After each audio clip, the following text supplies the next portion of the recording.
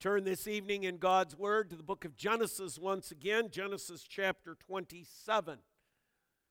There are a couple of passages dealing with God's creatures that takes place between Genesis 22 and Genesis 27, most notably the story of Isaac making his way back to Laban's area.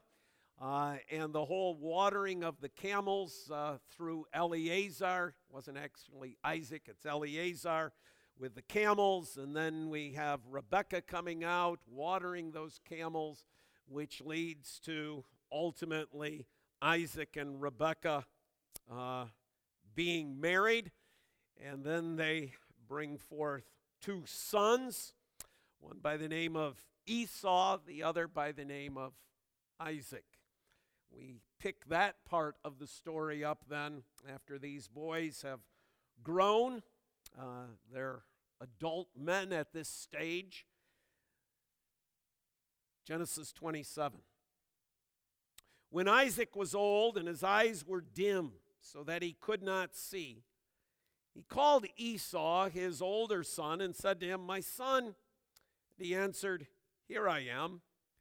He said, "Behold, I am old. I do not know the day of my death. Now then, take your weapons, your quiver and your bow, go out to the field and hunt game for me. Prepare for me delicious food, such as I love, and bring it to me so that I may eat, that my soul may bless you before I die." Now Rebekah was listening when Isaac spoke to his son Esau.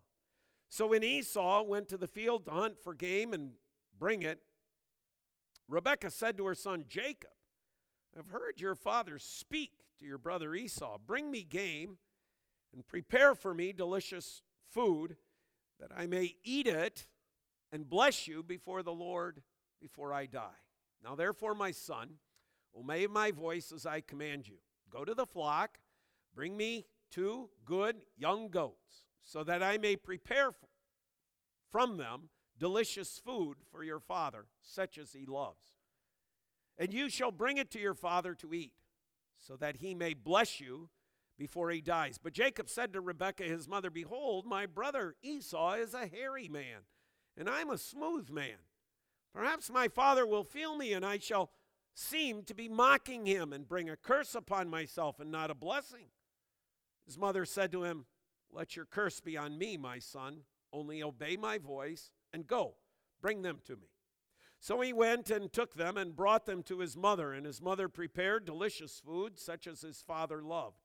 Then Rebekah took the best garments of Esau, her older son, which were with her in the house, and put them on Jacob, her younger son. And the skins of the young goats she put on his hands and on the smooth part of his neck. And she put the delicious food and the bread which she had prepared into the hand of her son Jacob. So he went in to his father and said, "My father." And he said, "Here I am. Who are you, my son?" Jacob said to his father, "I am Esau, your firstborn. I have done as you told me. Now sit up and eat of my game, that your soul may bless me." But Isaac said to his son, "How is it that you have found it so quickly, my son?" He answered, "Because the Lord your God granted me success."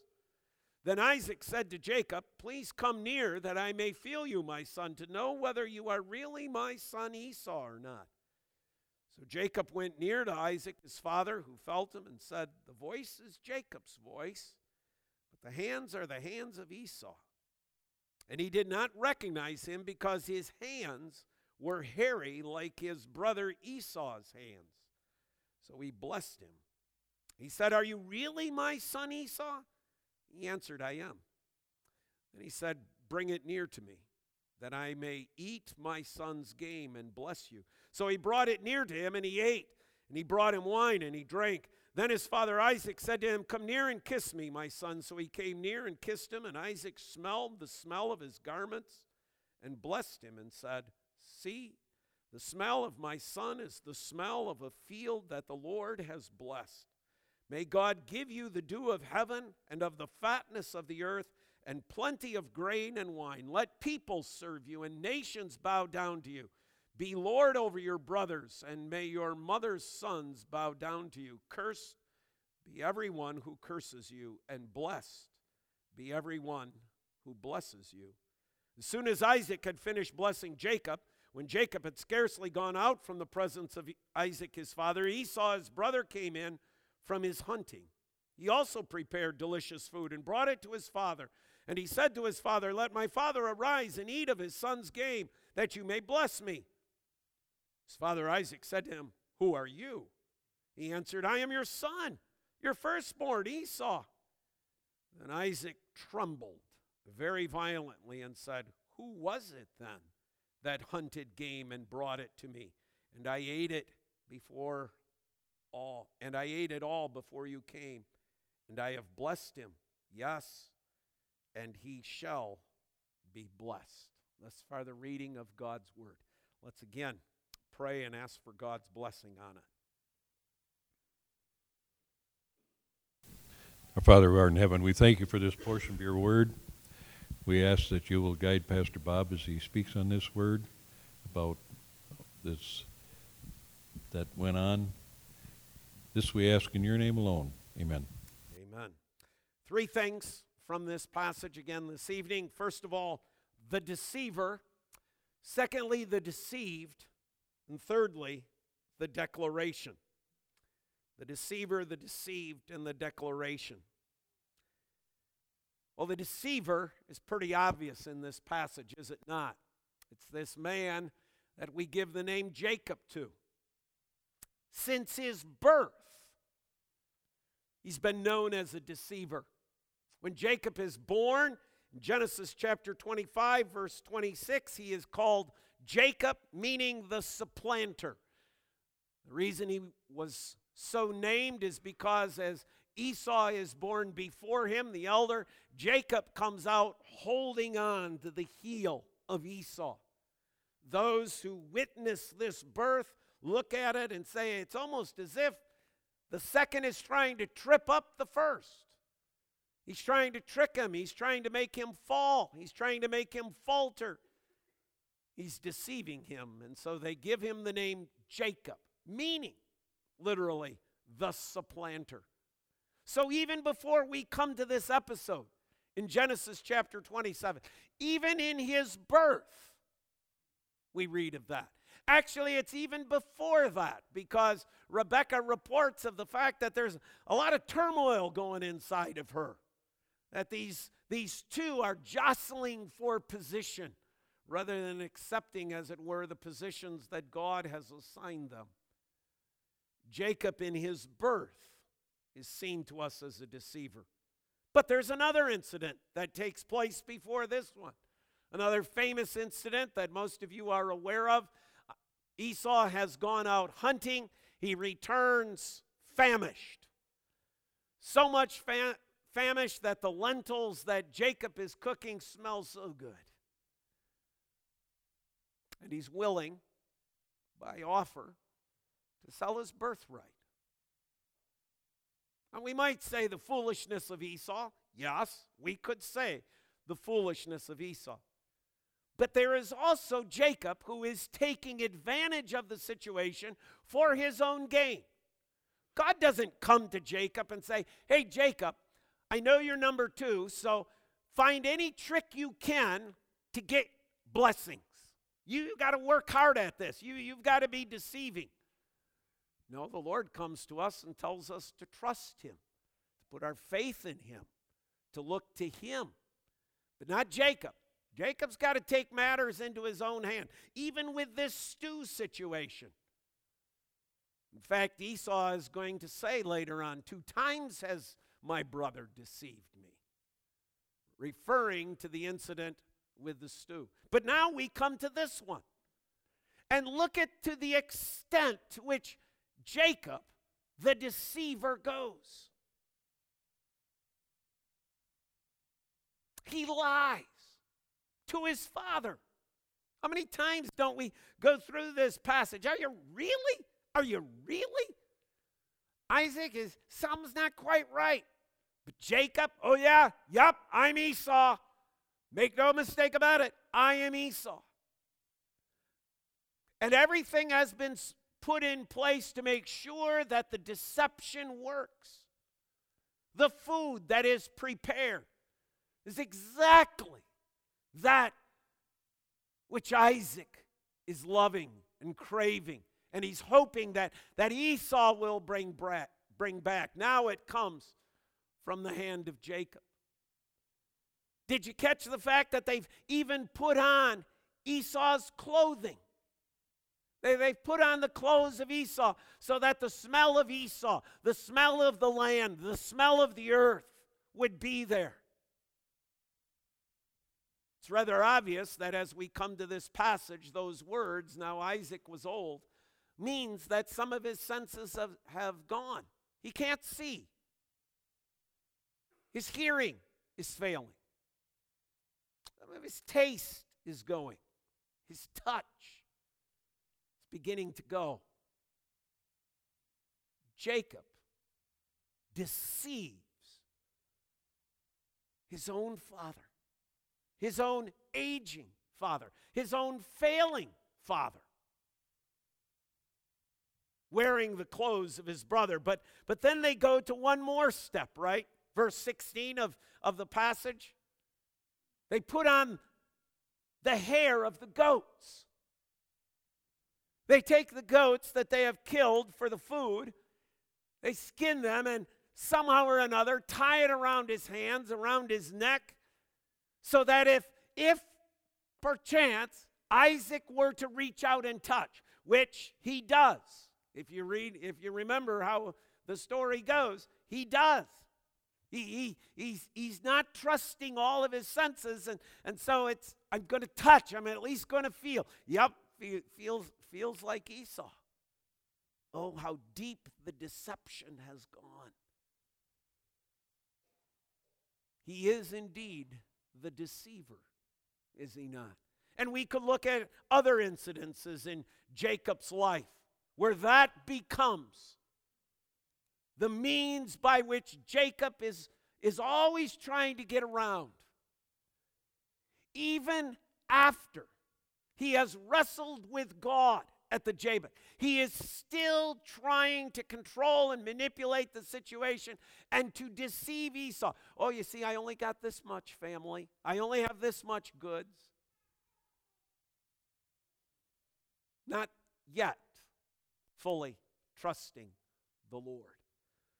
And so our passage that we've read reminds us then of Jacob as the deceiver. But Jacob is also the one who is deceived, is he not? He goes to Laban. The end of this passage is that because of Esau's anger, he ends up having to flee to Laban. There at Laban's, catches his eye upon Rachel. Makes an agreement with Laban. I'll work for you for 7 years if you give me that daughter. But Laban, as we know, pulls the old bait and switch. And instead of giving him Rachel, he gives him Leah. Do you see the irony a little bit? Jacob had pretended to be another person to get a blessing. What does Laban do? He switches people on Jacob. It's an irony when we look at it and we say, imagine that. The deceiver is now the deceived. But it goes a little bit deeper yet with Laban. Remember the birthright that he kind of wiggles out of Esau? Laban changes Jacob's wages after he marries Rachel and Leah 10 times. He finally says to his wife, I've had it. We're getting out of here. We are leaving here. Your dad is crooked. Your dad keeps shifting things. Your dad keeps tricking me. He keeps changing my wages for his own benefit. One wonders if he hears himself. Deceived for profit is exactly what Jacob himself had done. to his brother for that birthright. But Jacob is deceived again, isn't he? By his own sons. Jacob, the son, deceived his father. Now Jacob, the father, is deceived by his own sons. If you recall the story as it goes on, right? Jacob has his 12 sons. One of them is Joseph, the one to whom he gives the coat of many colors. His brothers sell him as a slave to Egypt.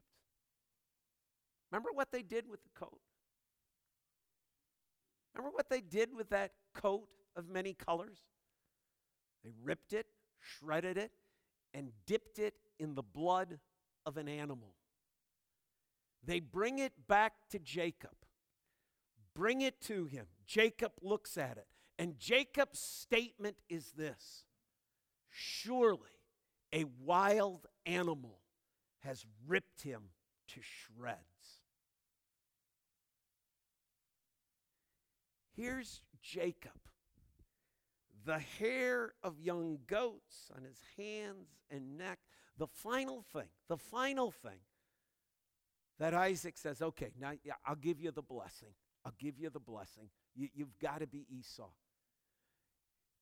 Here now sits Jacob looking at this coat. A complete deception. Certainly, a wild animal has torn him to shreds. And what does Jacob do? He grieves. Do you know how long Jacob grieves? You think, how long did that last? How long did he grieve? 17 years. Not once does one of those sons come clean. Not once do one of them come and say, Dad, I got to tell you something. I got to tell you something. Remember that coat? Joseph wasn't killed. No, he wasn't killed, Dad. We sold him. He's probably somewhere in Egypt. I don't. Not once in 17 years. The deceiver is deceived. The deceiver who deceived with the hair of goats is deceived by a coat perceived by him to be the sign that his son, Joseph, is dead. You might say, Pastor Bob, most of what you have just said, pretty much new. Learned quite a bit of that in Sunday school. Yes, we have. Many of you have. But what's the point of that? In a sense, the point of it doesn't make sense until we get to Psalm 46. So if you have your Bible open yet, turn with me there. Psalm 46.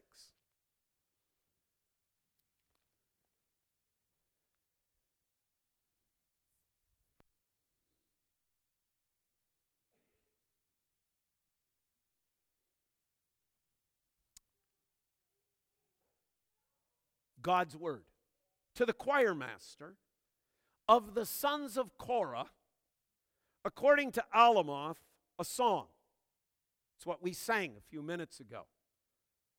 God is our refuge and strength, a very present help in trouble. Therefore we will not fear, though the earth gives way, though the mountains be moved into the heart of the sea, though its waters roar and foam, though the mountains tremble at its swelling. There is a river whose streams make glad the city of God, the holy habitation of the Most High. God is in the midst of her. She shall not be moved. God will help her when morning dawns. The nations rage, the kingdoms totter. He utters his voice, the earth melts. The Lord of hosts is with us. The God of Jacob is our fortress. Jacob? Jacob? Wait a minute. He's the deceiver. The God of Jacob. He's the man who spends 17 years in the pit of despair. He's the man to look at him. People were saying, ugh, this guy's got it bad.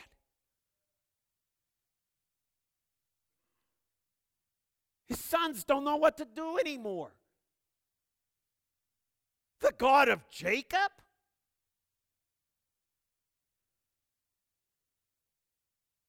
From a certain perspective, I mean, we know it's God's word, we know it's inspired, but from a human perspective, we'd almost want to say, did they get this right? Shouldn't it be like the God of Noah?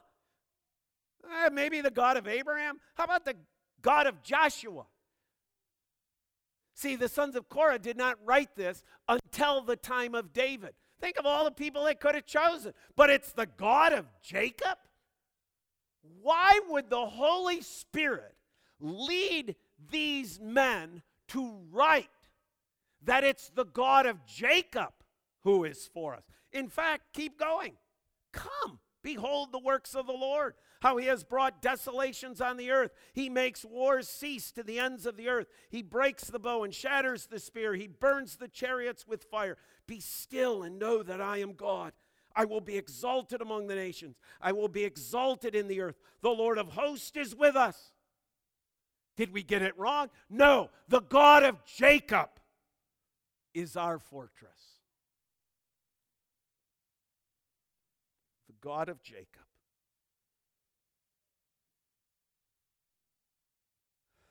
My friends, one of the greatest encouragements that I have in life is that it says the God of Jacob. You know why? Because there's no way Jacob could have earned it. There's no way Jacob deserved it. There's no way that somehow Jacob looks like this great pillar of society, whether we look on the side of the deception or we look on the side of the one who is deceived. He's a mess. He is a mess. He doesn't earn it. He doesn't deserve it. It is a picture of God's incredible, magnificent grace. It reminds me, as it should remind you over and over and over, that our God is the God of Jacob's. He's the God of me. He's the God of you. Those who do not deserve mercy, those who do not deserve to have God as their fortress. This is exactly what magnifies the name of the Lord. This is what glorifies the name of the Lord. That Jacob is named. But you want to know the second interesting thing about this psalm is who wrote it. It's written by the sons of Korah. You know what Korah we're talking about? It's the Korah of the wilderness. It's the Korah of Korah, Dathan, and Abiram.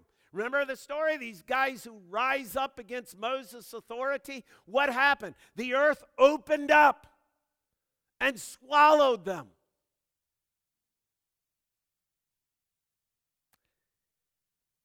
But Numbers 26, 9 through 11 tells us, but not the sons of Korah. They live. Korah? No. But the sons of Korah.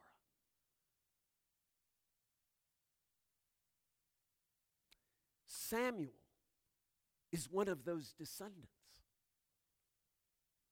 David, in Chronicles, takes these sons of Korah and says, you now are going to be the musicians. Some of you are going to write songs, and some of you are going to be singers. He gave other jobs to some parts, but to some, they become the musicians.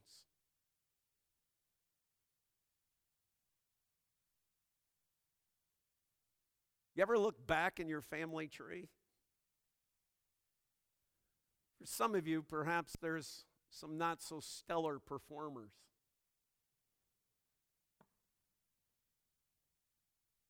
There's Korah's back there.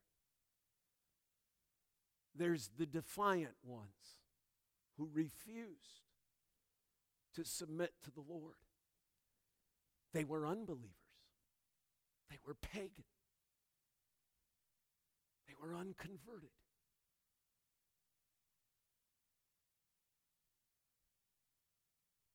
But you see, we're not saved by our ancestry. We're not saved by lineage. That may be who your parents or grandparents or great-grandparents were, but God is the God of grace. So much so that he takes the sons of Korah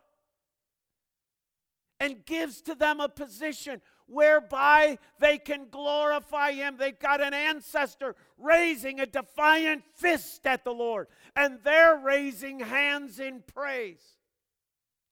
Oh, did you catch the line? Though the earth give way,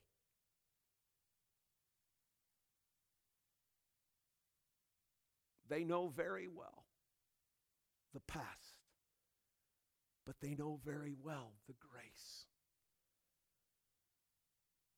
That which they are enabled to do, to lift up the name of the Lord, to give him glory, to give him praise, is only by grace.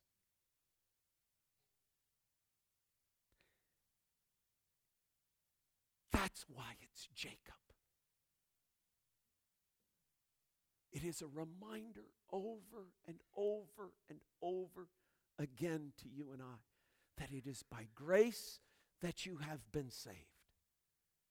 And this not of yourselves. None of us earn it. None of us deserve it. None of us can do enough good to get there. None of us can suffer enough to get it.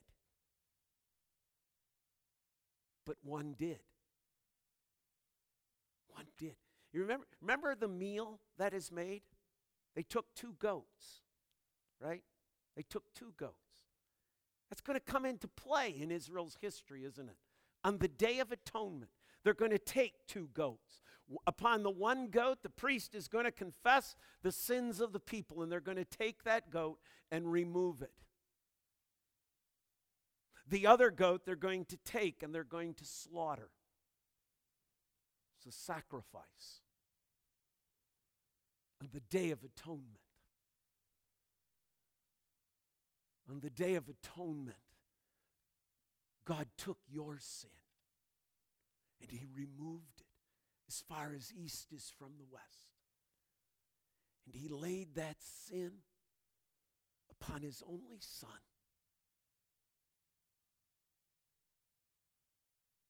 And he bore that wrath.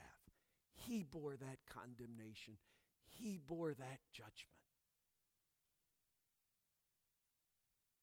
Nothing you've done, nothing you've suffered, nothing you've dealt with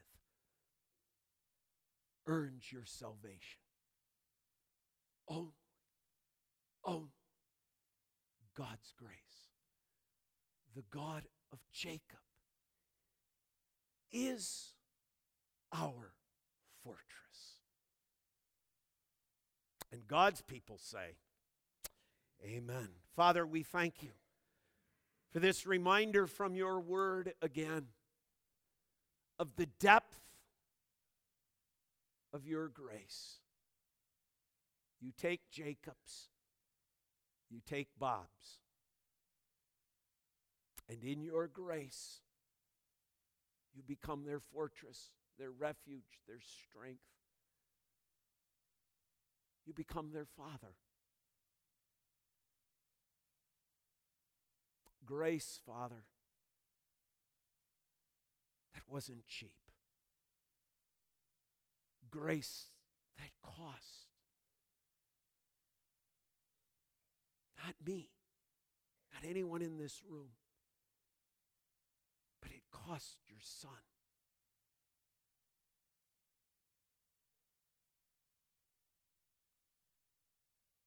Oh, that grace, that amazing grace that reaches into our hearts, our lives, our souls. A grace that lasts not for a day or a week or a month, but a grace that lasts for all eternity.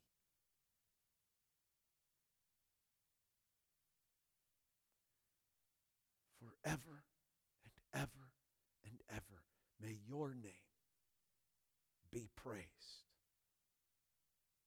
The God of Jacob is our fortress. Amen. Amen.